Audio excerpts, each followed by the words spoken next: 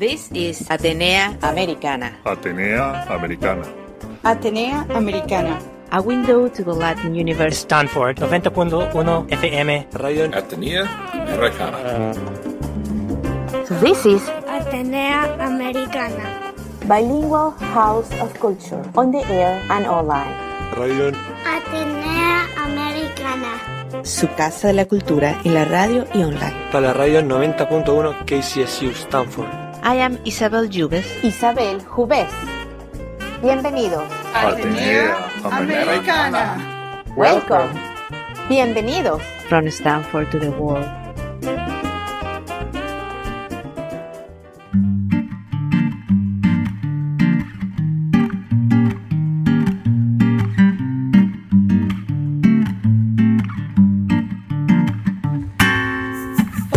Today, we are talking with Pamela Campos. She is a remarkable Chicana and second-generation immigrant with strong ties to San Jose and Santa Clara County. Pamela has dedicated herself to education and has had a career defined by her commitment to advocating for it, as well as housing and improved quality of life for all. Pamela witnessed firsthand the challenge faced by early childhood educators and families grapple with the harsh reality of making a life while earning a $16 per hour salary for educating and caring for small children in this fiercely competitive Silicon Valley landscape. So from her own experiences, she will also talk about her work with the Low Income Investment Fund.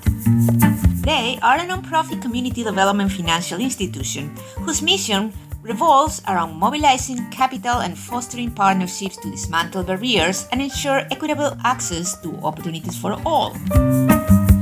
This organization invests and collaborates with and advocates with high-quality, affordable housing, early childcare, education, educational opportunities, gainful employment, and access to health care. They work with initiatives that are specifically designed to benefit Black, Latino, and other marginalized communities whose opportunities have historically been constrained by exclusionary policies and practices. Pamela will also discuss and talk to us about her work with San Jose for All Community Advisory Board, or SG4A, and their work in liaising city departments, leaders, and personnel to uphold accountability and prioritize the welfare of San Jose's most vulnerable community. So stay with us to learn more about all these community efforts and all these advocacy groups while getting to know Pamela Campos.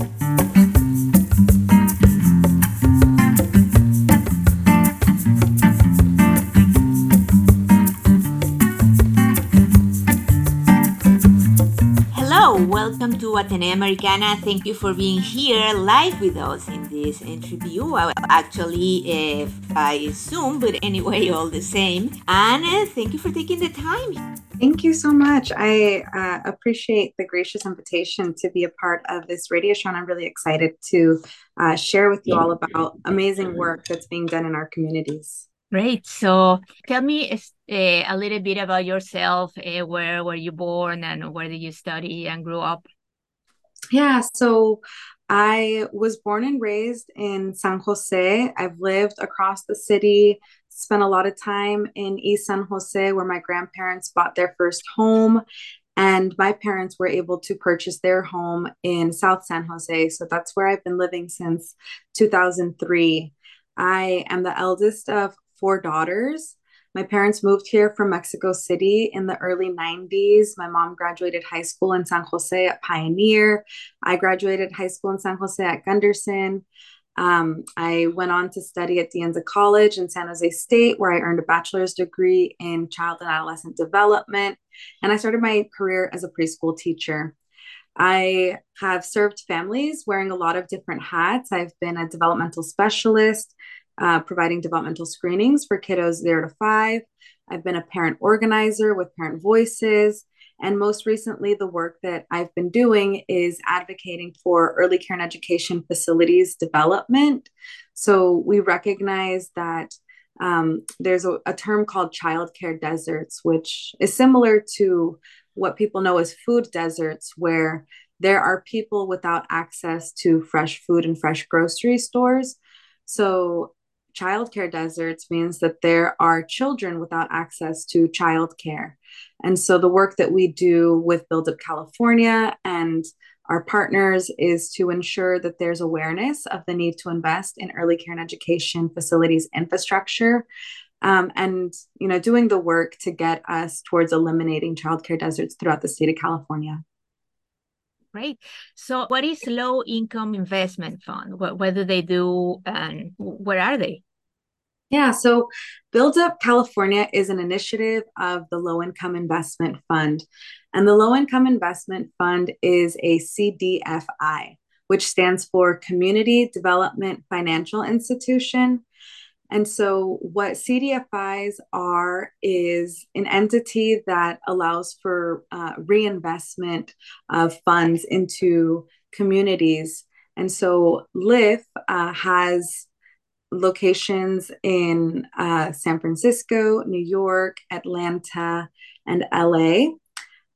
We mobilize capital and partnerships to support underserved communities. And the historical work of LIIF has been in affordable housing loaning.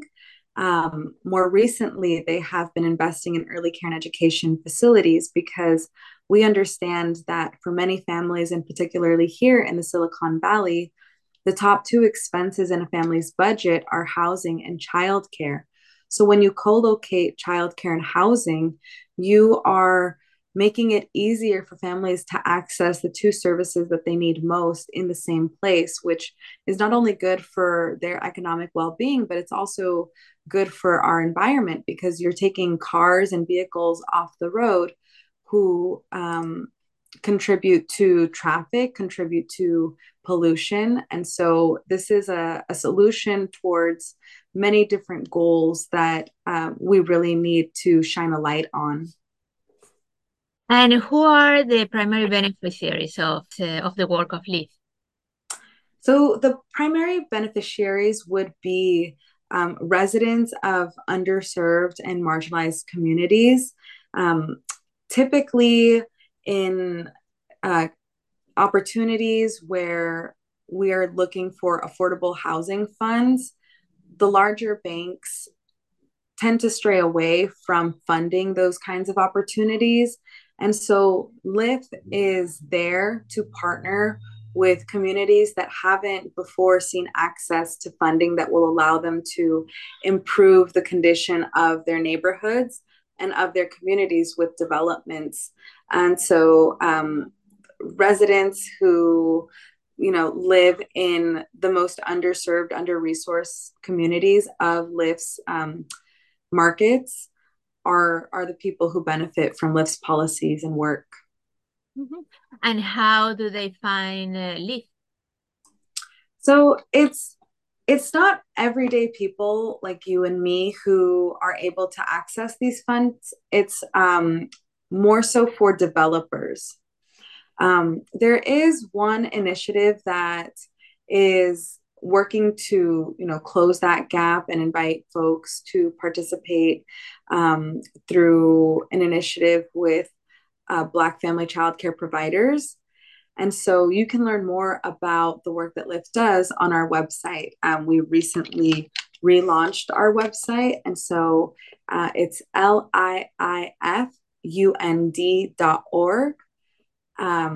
You can learn more about our work and contact us if you're interested in learning more.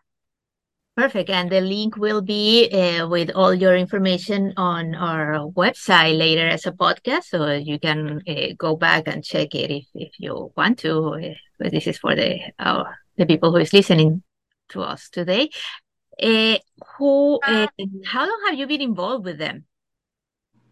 I've been working with LIIF for about 2 years now. And the initiative Build Up California a little longer than that. LIIF does a lot of work in the housing space. And as I mentioned, they're also expanding the work that they do in early care and education. And so a lot of my day to day with LIIF has been focused on policy and advocacy regarding early care and education. And so I got into that work because I, as a parent organizer and parent advocate, would hear a lot of stories about parents having trouble accessing childcare, whether they had, a job that paid well or a job that just paid the bills, whether they had master's level of education or hadn't completed high school. It didn't matter where you came from, where you lived. Parents across the board have trouble accessing childcare in our city. And so trying to find solutions for that problem was what led me to learning about LIIF and Build Up California and the work of ECE facilities, because as an early care educator, our career and our education is so heavily focused on making sure that we understand child development, that we understand the physical development milestones, the cognitive milestones, the positive social emotional relationships that support healthy, resilient children, and help them become healthy, resilient adults. So if you are an educator who is passionate about the work that you do and you want to open your own business, whether it's a child care center or whether it's home-based care, there are a lot of steps that you have to take moving through the process of not just working with the state licensing department, but also with your city planning, zoning, business, community, and economic development departments, which, as an educator, it's a very specific system with a lot of attention to detail that if anyone has worked with kids, I mean, having a classroom full of kids from 9 to 5 is it's very exhausting work. It's very rewarding and energizing work, but it also, requires rest and self-care like everything else. So we really do need intermediaries who are supporting educators with the landscape of development and financing and regulations so that we can build more facilities and the infrastructure. Because until I started working in this space, I had no idea what zoning or planning were, no idea that those were jobs that existed.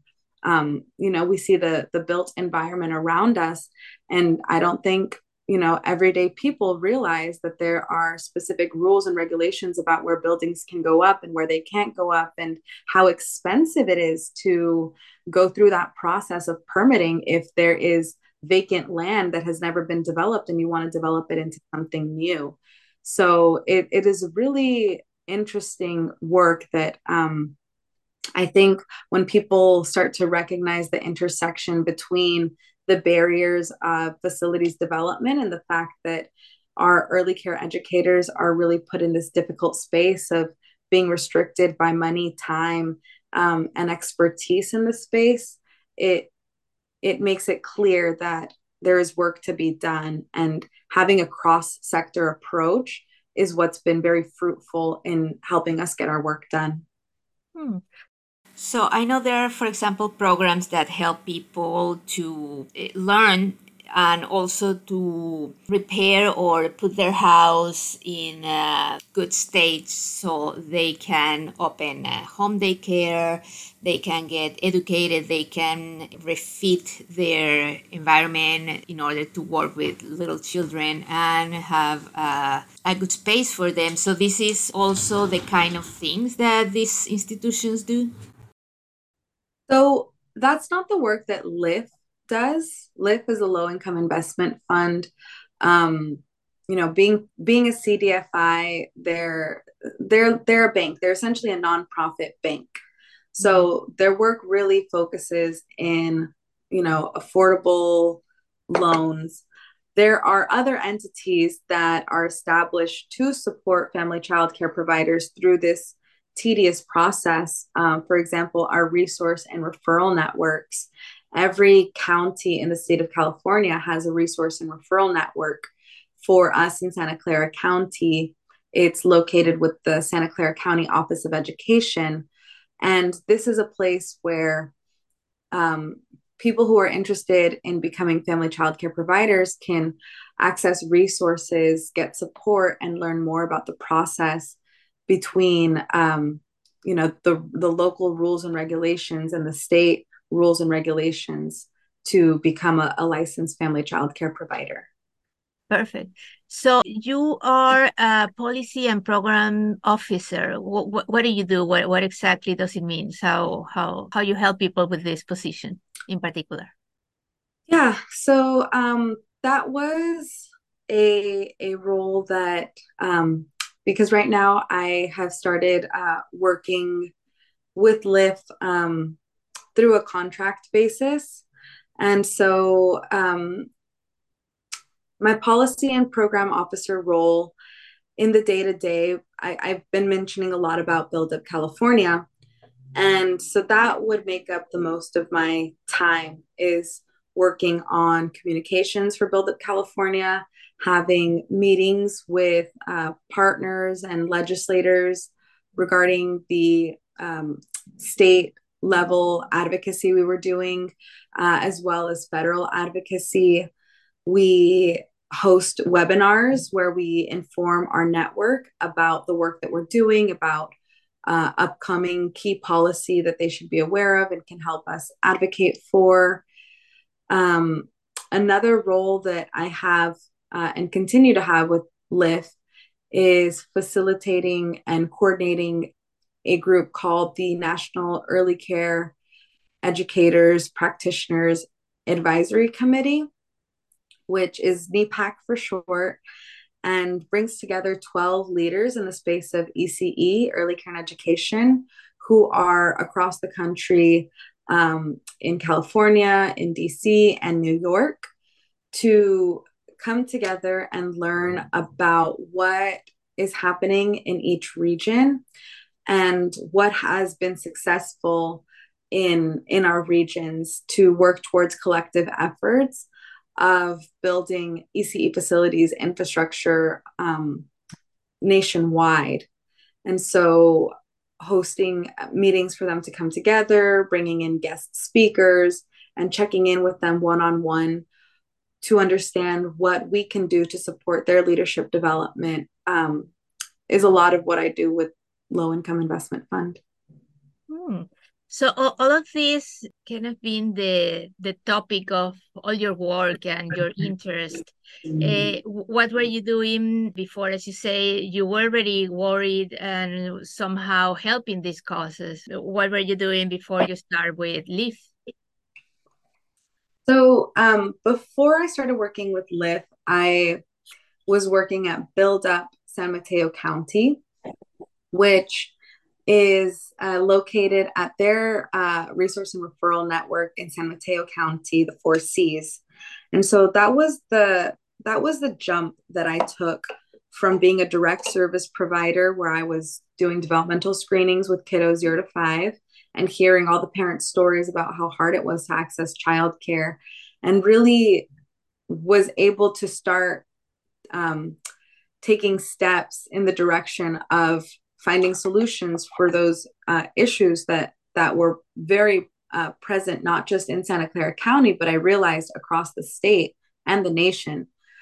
In San Mateo County, what happened was that there was a year that the state subsidies, the county had to give back $1 million of state subsidies, which subsidies are like voucher funds for parents to pay for childcare if they need, some support, financial support with that. They can apply for vouchers, and then they get to choose a childcare location for them to use that voucher. So because San Mateo County didn't have enough physical spaces, the facilities to use all of those vouchers, they ended up having to give $1 million back to the state, which was really troubling because clearly there are families there who are eligible to receive the financial assistance. They have the need, but because the physical spaces didn't exist, it was like sounding the alarm for an issue that needed to be addressed and needed to be addressed quickly. So there was a task force that was put together to identify solutions to towards the addressing the ECE facilities crisis. And Build Up San Mateo was the brainchild of that report because it was this entity that was going to work locally to bridge that divide between the world of ECE and the world of government, land use, and finance, and really have staff dedicated to communicating about the issue, but also finding solutions, working with city councils, the board of supervisors, nonprofits, faith-based organizations, large employers, you name it. We were out there, bringing everyone into the conversation and making sure that folks were not just aware, but taking action, because everyone can agree that it's important to care for our children. It's important for our economy that we have access to childcare. We saw during COVID how many women left the workforce because schools closed down, and who was going to care for the children.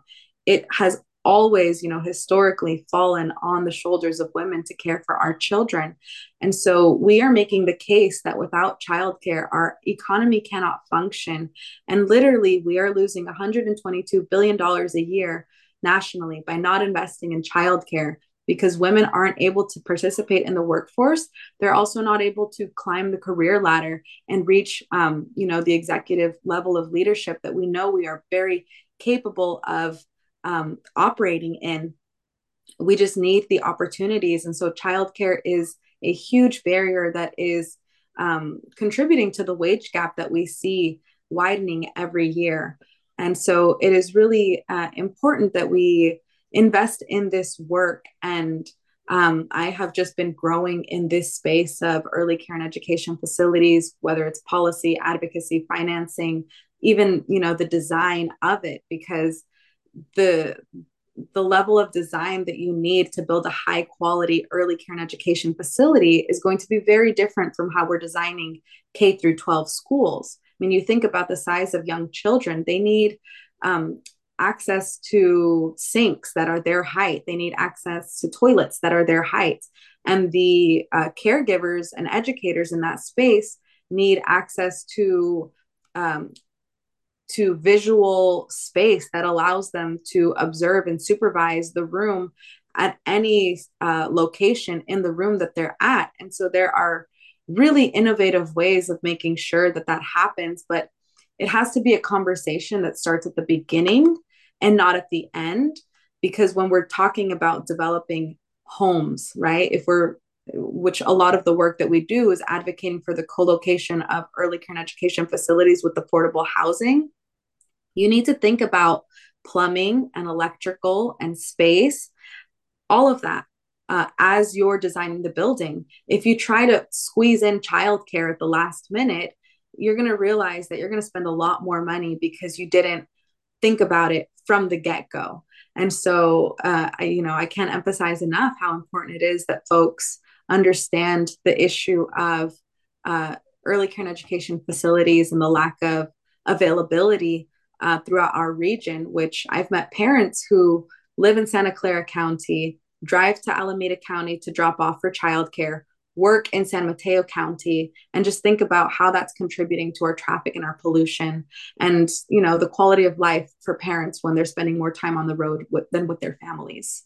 And the quality of life of the children also, how that changed their life. Yes, so in order to have an early childhood education facility that is licensed and is, everything up to date, you need very specific requirements in space. The kids need certain square footage for open areas, play areas, specific requirements for the restrooms. Also, there is a specific requirement for the ratio between adults and kids that is different to K to 2, and then different for every different other age of the children, different requirements in education.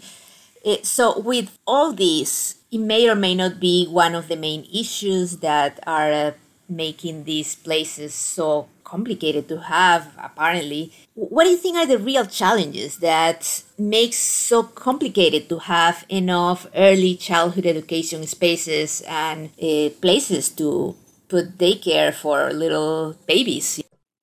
And we cannot forget that one of the biggest issues around the daycare and early childhood education problem is that this is a country that doesn't have maternity leave. And this is an area, and well, like many areas in the United States, that you actually need two salaries to survive, to pay the rent. The gap between different levels of socioeconomical status are really big. So for people to actually be able to pay rent and to stay in the area, most families need two salaries, and not even started to tell any of the stories of single parent home. So you have a huge issue where you cannot afford daycare, where you cannot afford taking care of your children who actually need a lot of attention, and high quality one, because they are definitely our future. So it's compounding one problem over the other when you have a lot of single moms trying to go back to work in order to support their kids, but they really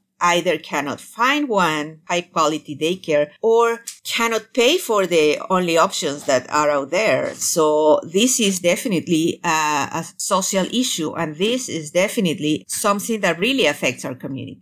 Yeah, I mean, there's so many ways to answer that question. I can share the top 5 barriers that early care educators experience when it comes to trying to expand their work. And so, knowing what we know in the Silicon Valley and how expensive it is to live here, the access to land and real estate is the top barrier. There is a lack of physical space, and with that, issues finding a site that has already been zoned and planned for early care and education. Those are the top 2 barriers, and they're related to land use. The next is the lack of local and state funds. So early care educators are paid less than 98% of the entire U.S. workforce. Let that sink in. You can work at Amazon, Target, Panda Express, and make more than a childcare provider. And so when you're already making, quite literally poverty level wages, you don't have enough money to set aside and save for your, one day you're going to build a childcare center. So we really need local, state, and federal dollars investing in the development of early care and education facilities, because the money is not going to come from our early care educators. They simply do not have it. And the other issues are regarding technical assistance, because as I mentioned, early care educators, their number one focus is the children. That is what we live and breathe, and we understand, and we get excited about developing our professional understanding of child development. We don't go to lectures to learn about licensing requirements or land use policy or zoning updates.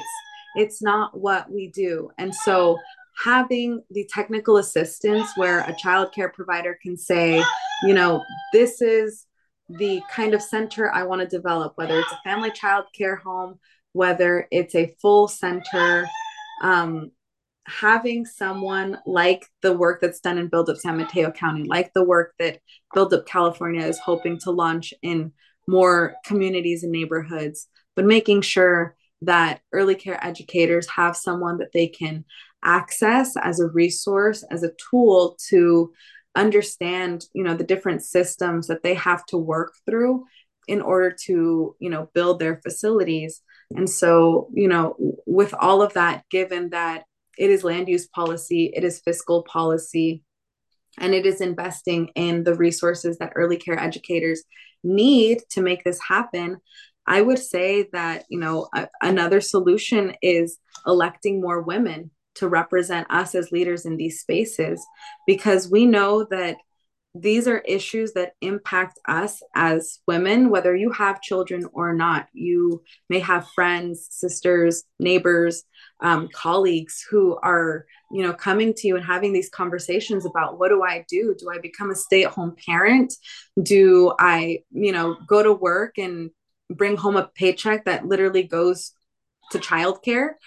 It's the reality of what we're facing, and it's the reality of what I face. When I've thought of family planning for myself, I can't afford to have a child right now because I can't afford childcare, and we see birth rates declining, and it's just not a conversation that tends to be had by our male counterparts. And I've seen it. I've been in these rooms where we're talking about redeveloping the downtown of San Jose, and everyone is so concerned and aware with the professionals and, the employees and the workers. No one's stepping up and saying, what about our children? What space are they going to access downtown? Are we building our parks for them? Are we building our streets for them? Are we building safe spaces for them to be in while their parents are at work or at school or wherever they're at? It's not a conversation that tends to be brought up by people who aren't women. And I think that, the more we get into these spaces and the more we get into leadership and have these conversations with our male colleagues and, make sure that everyone is on board in terms of supporting our young children, because it is for the betterment of our society that we invest in our young children. It's not a women's issue, it's everybody's issue. But women just seem to really be able to take leadership and ownership of this. So, until our male counterparts can step up and do their fair share of the advocacy and the, public awareness of the need to invest, I really think that it's our due diligence to elect more women to elect us, in office, so that we can invest at the local, the state, and the federal level for our young children. Perfect. So you are running for office in San Jose. I think we already got a sense of the answer for the next question. Well, it is a very difficult thing for personal experience to, put yourself out there, run for office, go through an election, and face anything that can come. Pretty much, yeah. I think the expression "putting yourself out there" is it already says everything. So why are you doing it? Why do you think it's important that you will represent all these issues in our community? I appreciate the question, because I think that I can't stress enough how important it is to see yourself represented in government, elected bodies and spaces of decision making. So for us in San Jose, our last election created a city council that is 11 members, including our mayor, of whom 3 are women. And so the fact that we don't even have, parity on city council was my first nudge to want to run for office, because I wanted my city council member to be someone who reflected myself and my values and my vision for our city. And so the idea that, the technical requirements are being a resident, being a citizen, and being over 18 years of age, I meet those qualifications. And so my passion that lies in housing justice, transportation justice, education, and investment in public safety in a way that really empowers our communities to care for one another and, see the importance of community well-being. Those are the reasons that I decided to run, because my entire career, and being the eldest of 4 sisters, I have a level of patience and compassion that I think is essential to leading an office that is overseeing, 100,000 residents and their very diverse needs, making sure that we are listening to everybody, because everybody who lives in our community is important, whether you are housed or unhoused, whether you have lived here for 3 generations or you just arrived here 3 months ago. Everybody in our community is part of what makes our city so beautiful. And so I have direct experience with the undocumented immigrant population. I have direct experience with parents who are struggling. I have direct experience with seniors who worry about their housing. I listen, I learn, and I'm ready to lead on the issues that are impacting our residents in a way that really centers the voices of our community members and of everyday people here in San Jose. In your website, you talk about San Jose for All. What is it, and how are they part of San Jose, and what do they do? Yeah, so San Jose for All is an advisory member group that it's a very new working group that advises the City of San Jose's Office of Racial Equity in addressing the need to make San Jose more equitable for all of its residents. And so we've had 2 meetings so far, and we'll be looking into the immigration policy and services that are being offered through the City of San Jose, to think about what we can do to ensure that they're culturally representative and expand, in any way that's possible. Perfect. What do you think the county and the city can do to improve the conditions of childhood homelessness? So there, if we really get into the nitty-gritty policy, there is a lot of policy that at the city and the local level that we can be doing to eradicate, youth homelessness in our city. I think one thing that is pretty easy to understand is the concept of guaranteed income, and it's definitely what I would consider a short-term stopgap solution to make sure that we are inching away from youth homelessness and towards a place of more economic stability. But guaranteed income is one program that I think is pretty easy to explain. And then social housing is another.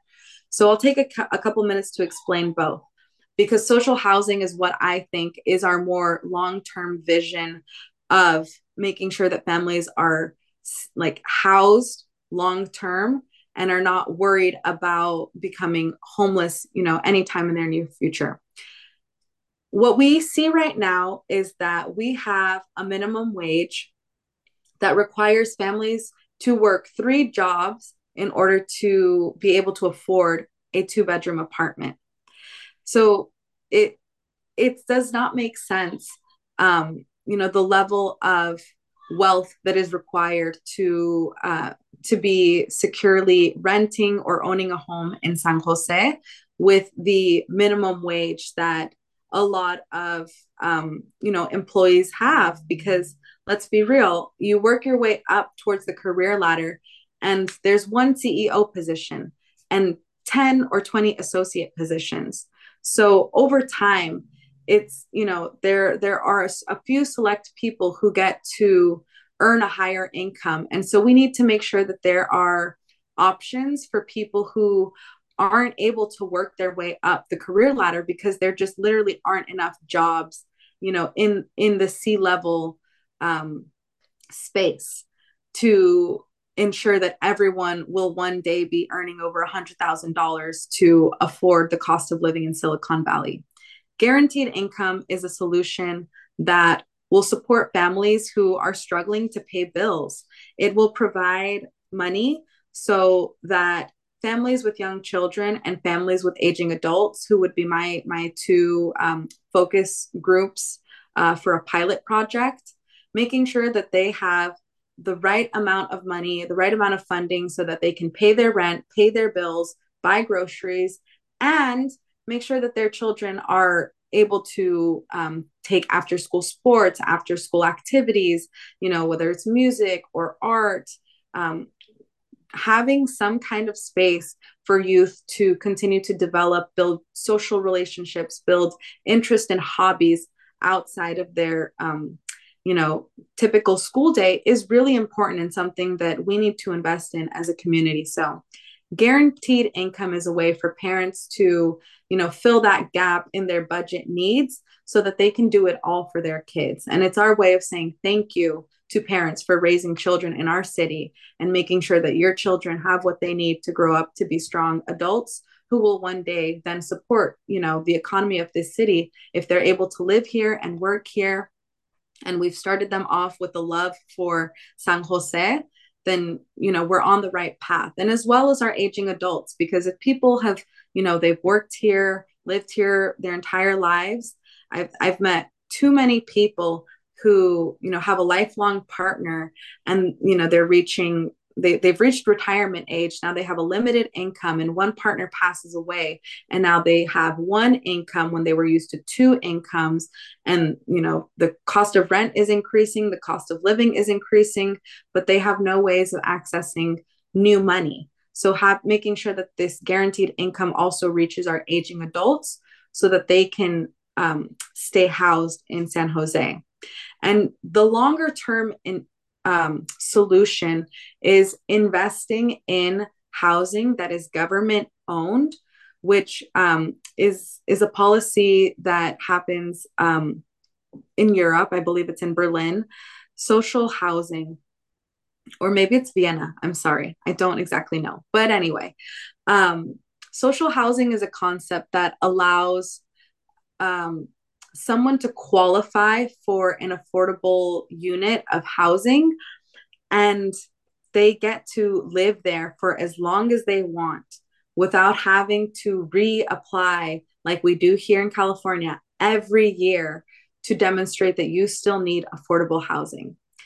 The idea behind social housing policy is that you qualify, you start earning an income, and even if you no longer need affordable housing, but it still helps to live in that community, you can earn a higher income. You can continue to live there with peace of mind that you're not going to have to leave. You have stability. And now you have a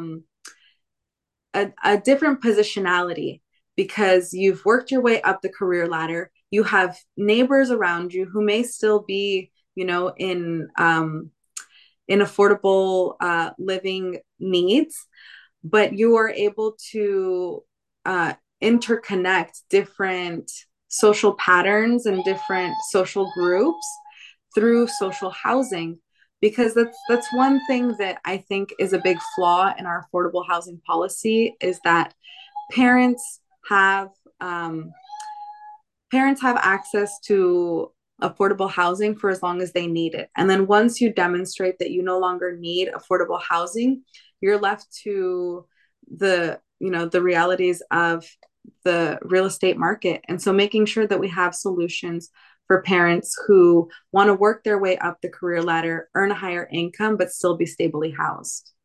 Well, thank you very much. And we hope to see you back to tell us more about these projects. And we wish all the best for you and your next campaign. And this was Pamela Campos from San Jose. Stay with us. And this was Atenea Americana. Atenea Americana. Stanford 90.1 FM. Radio Atenea Americana. A window to the Latin universe. This is Radio Atenea Americana. Bilingual House of Culture, on the air and online. Su casa de la cultura en la radio y online. Para la radio 90.1 KCSU Stanford.